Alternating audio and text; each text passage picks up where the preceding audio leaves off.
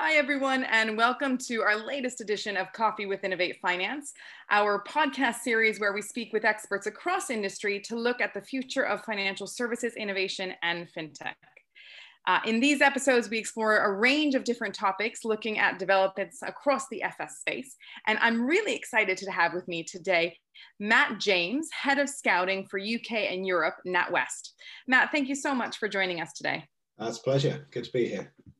Now, Matt, you are a complete expert for NatWest. You've essentially been in the NatWest family for nearly 25 years. You've been around technology and change roles for most of that time, and you've been in the industry for 30 years. So you're also a very active member, I know, of TechNation's FinTech Delivery Panel, so very much entrenched in the ecosystem and on top of a lot of the trends. So I'd love to kick off by just having you tell us a little bit more about your current role and remit at NatWest.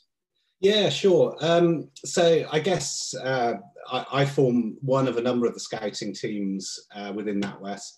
I mean, as you mentioned, I sort of cover UK and Europe. We also have, I guess, a small outpost in San Francisco on the edge of Silicon Valley that covers the US, and a team that would normally work out of our Edinburgh office, although currently working remotely. That looks at other global areas, so particularly covering places like Israel, but also, starting to understand what's going on much more in the Asia Pacific area as well. I guess the main role that we have in scouting is really looking for interesting partnerships for the bank in terms of sort of solving opportunities and challenges that a lot of new and emerging tech has and brings to financial services, and therefore in that respect we sort of focus on everything from the sort of startup community right through to the big tech companies, and I guess one of the things that very much is our mantra is we sort of look for innovation at scale, and what we mean by that is we're not an accelerator. The bank has an accelerator that can help support and mentor fintechs and other startups. We're not an investor. We're very much around partnering. But the key is we're actually looking for solutions that can really bring value to customers and to the bank at scale, and that's the focus of what we do. And I guess in that respect, we're quite agnostic to whether that's working with a startup or a big tech company. It's about the solution that can bring value to customers and to the bank. So I want to build on this a little bit in terms of the value to customers. So yeah. Where do you see really the big change happening for NatWest in terms of how and what types of services they're providing to customers with new technology?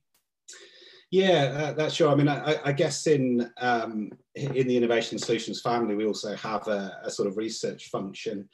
And part of what that research team does is really looks at the technology trends that are going on and their impact on the industry. And they very much are looking at some of the emerging technologies and the potential benefits that those sorts of things can bring to the industry. I guess we've got a lot of activity in a number of the spaces that people would recognise, things like APIs for open banking, through cloud, analytics, very much focused on the AI and machine learning space. We brought sort of fairly early on, the sort of chatbot type capability to the bank through our sort of core application for customers and sort of internal solutions as well, using those sorts of technologies, but also focusing on a number of the sort of the more emerging tech, so things like distributed ledger, things like quantum computing and how they're going to impact the industry, as well as all those that you'd expect to see, growing digitization and so forth. So it's quite a broad range of stuff that we look at, but I'd say, one of the things that we do, which sort of links in with that at scale sort of mantra, is very much, it's about solving customer problems. It's about solving business problems rather than just being about sort of experimentation. And that's really that, you know, that really comes down to the focus of what we're about and the sorts of technologies we're interested in. I mean, I think some of the stuff we see out there now is so interesting in that it brings a whole range of new possibilities to the sorts of products and services that can be provided for customers. Not the least because you know, it enables that ability to really personalize the sorts of propositions that you answer to customers, you know, almost to the extent that the idea of segmentation is coming down to the ability to target offers, propositions, products to almost a sort of segment of one, which is the specific customer. And I think that sort of stuff is really exciting in terms of the opportunity that brings. You referenced solving customer problems. I think the last year that we've all been through, or since March at least, with regards to COVID-19, have really framed what people expect from financial services in a much different lens. How has COVID and the coronavirus impacted your strategy with regards to both the scouting and looking at fintechs and new innovations? Yeah, I think there's probably some obvious stuff. I mean, as you can probably see, I'm not in an office environment, so you know, we've pretty much got everybody around the bank working remotely now, and I think, you know, some of the things that we did in the innovation space in the early stage actually meant that transition was not as painful as it might have been for us. You know, it was something that I think people were quite used to, and it's really enabled that side of things. I guess when the pandemic really started to hit and we saw the lockdown, I mean, clearly one of the things that happened is, you know, we had to respond very quickly to the implications that had for, you know, for customers, for enterprises in that space, and to really adapt what we were doing to that. And I guess that was everything from ensuring that we were able to support you know, businesses through the various sort of lending schemes and so forth, but also making sure that we were able to support customers in a much more digital fashion. I mean, I think one of the things that really illustrates it, I think we'd already launched a video banking capability where customers could speak to the bank, and I think we were doing something like, you know, we had the capability of about 100 video meetings a day with customers, and I think through that pandemic, I think it's up to about 6,000 now. So, you know, that's a massive change in the way that we engage with customers, and whilst you know, we've pretty much kept the majority of our branches open for customers. You know, a lot of customer choices moving away from, particularly at the current time, from that face-to-face interaction, and therefore the sort of digital engagement side of things has become, you know, much more the centre of the focus. So I think in the innovation space, what we probably saw initially was a little bit of reprioritization of what was important. I think the actual sort of extent of the innovation initiatives that we were progressing didn't reduce at all, but some of the focus did. So some things stopped, new things started, and you know, I think that's probably how we'll see it continuing going forward, even in the sort of post-COVID world, when we hopefully get there.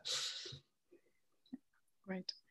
So it sounds like there was a real impetus then to see some of that change. I mean, in your 25 years at NatWest and your 30 years really in industry, has institutional innovation moved more quickly than you expected or more slowly?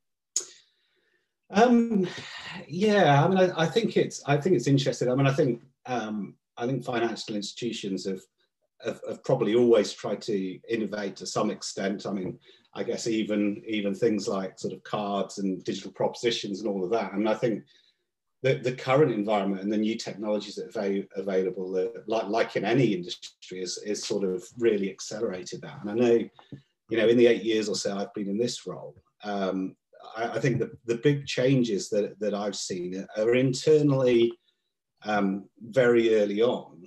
A lot of what we did was probably as much about insight and education around the art of the possible than it was about anything else. And I think in that period, it was, you know, it was very much about experimentation. It was very much about understanding how we could work with this, you know, this growing body of sort of fintechs and other startups to actually bring value to the bank, when historically, I guess, the tendency had always to be working with the big tech companies, with the big technologies to solve business problems, or doing it internally. And I think, you know, that's been one of the big shifts, is that recognition that actually in this day and age, you know, the fintech world, the startup world has, you know, some of the best brains, some of the best ideas, and you know, and how we actually sort of bring that to the table. So I think internally we've seen, I think, quite a shift in the acceptance and the will to engage with earlier stage companies. And I guess that's gone through quite a lot of transition, even in the way things like our sort of supply chain processes have worked to be able to work with those sorts of companies, because they're, you know, it's very different sort of working with a Microsoft or an IBM than it is with some sort of earlier stage startup. So I think that's been one of the big changes. Looking more externally, I think the thing that we've found, and I guess I see it I've seen it in my role particularly, is early on, you know, we were like hunters. We were out there trying to find interesting tech companies, and then we were sort of, I guess, selling the message within the business, actually trying to generate all of that interest. I mean, I think now, you know, if you look at it, the role is very different. There are so many companies out there. The problem is actually one of volume. So the role is much more now about curation. It's about, you know, identifying or trying to identify the best solution for the bank in a particular space. And that brings with it a whole bunch of other challenges, because, you know, if I focus on the fintech space, you never speak to a fintech who doesn't believe they've got a great proposition and a great idea that can bring value to the bank. But, you know, if you're getting thousands of those a year, it becomes more about, you know, where are the priorities and who to work with, and, you know, out of the, you know, the number of companies that you have the opportunity to work with, right from the startups through to the big tech companies, what's the best route to take through, you know, through that maze. And you know, this is where you see even now, as well as, you know, early on, you'd probably speak to a startup, and what they were talking about could be quite unique. Whereas now, you know, you do have the consultancies on the bandwagon, you do have the big tech on the bandwagon, and there are probably, you know, a dozen or more fintechs or startups doing something similar. So the role has very much changed, as I say, into that evaluation and curation about which is the best path to take to actually bring a solution to customers. So for our entrepreneurs that are out there listening right now, what are some of the shared characteristics that you've seen that have made specific startups or scale-ups stand out? Yeah, I guess for us, it is, you know, it does particularly come down to, you know, it comes back to that sort of at scale thing. So, you know, really, it's about, in many respects, the preparation that fintech does. It's the readiness to work with a large financial institution like ours, you know, and that's everything from, I guess, an awareness of the sorts of regulations and protections that customers need, whether it's information security, data protection, whether it's with, as I say, the rules around regulation, or right down to simple stuff. I say simple stuff, but obvious stuff like can you provide the service to millions of customers and do that in a very resilient way on an ongoing, almost sort of 24/7, 365 days a year basis? And that's the sort of things that really stand apart, is those companies that have thought through those things and actually at least have a roadmap to get there. And I'd say that's probably the biggest thing that helps one stand apart from the other. It's relatively straightforward in the scheme of innovation to do a proof of concept. It's very easy to cut back the due diligence you undertake to bring a startup on board very quickly. But I guess part of what I see is that if you're going to then take that solution to scale, all you're doing is deferring a lot of the pain. A lot of the processes and the checks and due diligence that you have to go through. So it's always that balance between trying to take steps forwards in a way that isn't sort of stifled by checks and bureaucracy and process, and to sort of really encourage that sort of learning and progress, but also having an eye on the fact that you do have to get this scale resilient solution that actually does what customers want, that come the end of the road. And that's, I think, part of what I see and what really makes a difference is the fintechs and the startups that recognize that journey, that are up to that journey, and work with us in partnership to get there. Thanks, Matt. And I want to build on this idea and dive a bit deeper on moving from the art of the possible to execution and practice. Mm-hmm. And I know that you've played very much a leading role in a number of industry-wide initiatives focused particularly around incumbent startup partnerships. Yeah. And I'd love to hear about some of these in greater depth, and particularly the FinTech Delivery Panel's recently launched FinTech Pledge as well. Yeah, sure. I mean, as a bank, I think since Alison's taken over as CEO, one of the things that's, really been crystallized is the elements of the purpose that the bank takes forwards. And I think, one key strand of that is about how we help enterprise. And that's both, I think, how we help enterprise from a banking perspective, but also how we help and support enterprise when we're working with them, and I guess our role in the economy of helping the sort of tech scene flourish and bring benefit to the bank. So I guess one of the things that I got involved with, as you mentioned, sort of, I think it was back in 2017, was FinTech Delivery Panel, body that was, I guess, sponsored and initiated by HM Treasury. John Glenn, the Economic Secretary to the Treasury, took a very personal and engaged interest in this area, and I guess with TechNation set up the FinTech Delivery Panel to see if there were things that we could do to improve how large financial institutions and fintechs could work more closely together. And I know yourself, Jelena, you're involved in the FinTech Delivery Panel as well. I mean, I think the good thing about the FinTech Delivery Panel is it brings the regulators, industry bodies, some of the more mature startups, some of the ecosystem players like VCs, as well as the banks around the table, to have really frank conversations about what are the issues, what are the opportunities, and then to try and find ways through those. And I guess one of the ones that we particularly focused on that's sort of remained, I think, consistent through the life of the FinTech Delivery Panel so far has been this whole area of how you help fintechs and other startups and large financial institutions work better together.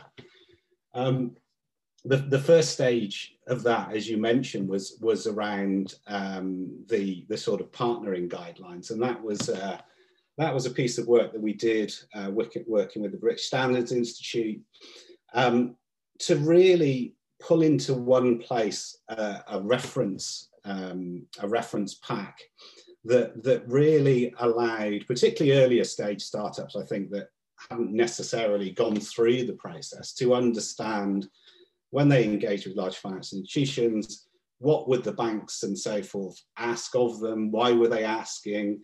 What sort of information and things should they get in place to make sure they could best respond to the questions, and to be ready to work with a large financial institution? And that's I think been downloaded now around 8,000 times. It's actually been used by various people around the world. But I think the bottom line to us is, it was very much a case of, this is the here and now. This is how things work here and now. And out of that, was a very clear message, I think, from everyone around the FinTech Delivery Panel and the banks, but also from fintechs that we spoke to, that, it was a reasonable start, but, more needs to be done. And that's where I guess we started to look at, well, what next? We had various sort of roundtables and surveys undertaken, and really said, right, well, what are the things that really cause challenges? And within the depths of the various due diligence, there were all sorts of issues that we can address going forwards. But I guess the first bit that we decided to tackle was as much as anything just trying to improve communication and transparency. And that's where the idea of the pledge came into place. And at NatWest, along with the other high street banks, we have all signed up to the pledge. It launched on the 14th of September. And really the concept behind it is two things. So one is to ensure that the banks that are signatories of the pledge provide guidance and information for fintechs and other startups that have an aspiration to work with the banks. And therefore, each of the banks is committed to providing a landing page. We've got ours live. It's actually on our Bank of APIs website, which is the sort of place where all our open banking documentation and sort of access points are. And that really lays out sort of how we approach innovation, the sorts of due diligence checks, what our supplier policies are. So it's a source of information and guidance for anybody who's looking to work with the bank in that fintech space. The next bit, as I say, is probably around transparency and communication, and there are elements in the principles that are about ensuring that fintechs, when they engage with banks, have a clear point of contact. And then that there's clear communication about what that engagement is about. Is it just a bit of research and a proof of concept? Is it looking for a scale solution? Does it have sponsorship? Is it a piece of work where there's budget? So those sorts of communications, if you have them up front, then everybody knows what's happening and why. And then really on an ongoing basis to ensure that there is clarity about, this is the process you'll be going through. These are the things that, we need to tick off when we're doing that. And almost sort of, this is how far we are through it. So there are mechanisms and pieces being put into place to ensure that, that the communication of those things is much clearer. Because a lot of fintechs said to us, half the time, weren't quite sure where they were in the process. They think they've done everything, and then they get a request for something else. And so actually trying to improve that communication was quite key. And then the final part of that, of the pledge principles, which is really about sort of continuous improvement and improving the process that drives off of that dialogue, it is, I think, probably the key bit to it. And I guess that's underpinned by a 6th monthly review with TechNation and the Treasury. But it's very much about, then hearing what feedback we're getting as banks and saying, how can we improve the process? How can we make it easier, better, you know, for all parties. And I think with the FinTech delivery panel sat behind that, and having both sort of industry representatives as well as the regulators and the Treasury there's also that avenue if there are, you know, tricky areas that require that sort of dialogue. It provides that avenue to have those sorts of discussions. So, you know, it's right at the start of that process, but I'm very hopeful that it will provide, you know, a real bit of a springboard to start a much better dialogue and a much better journey to improving the whole process from which those partnerships can happen. Thanks, Matt. And it's such an important piece of work to move the agenda forward for financial innovation. So very, very needed across the ecosystem. Let's dive a bit more into the specific NatWest partnerships that you've seen. So what are the partnerships or the innovations most recently or forthcoming that you're most excited about?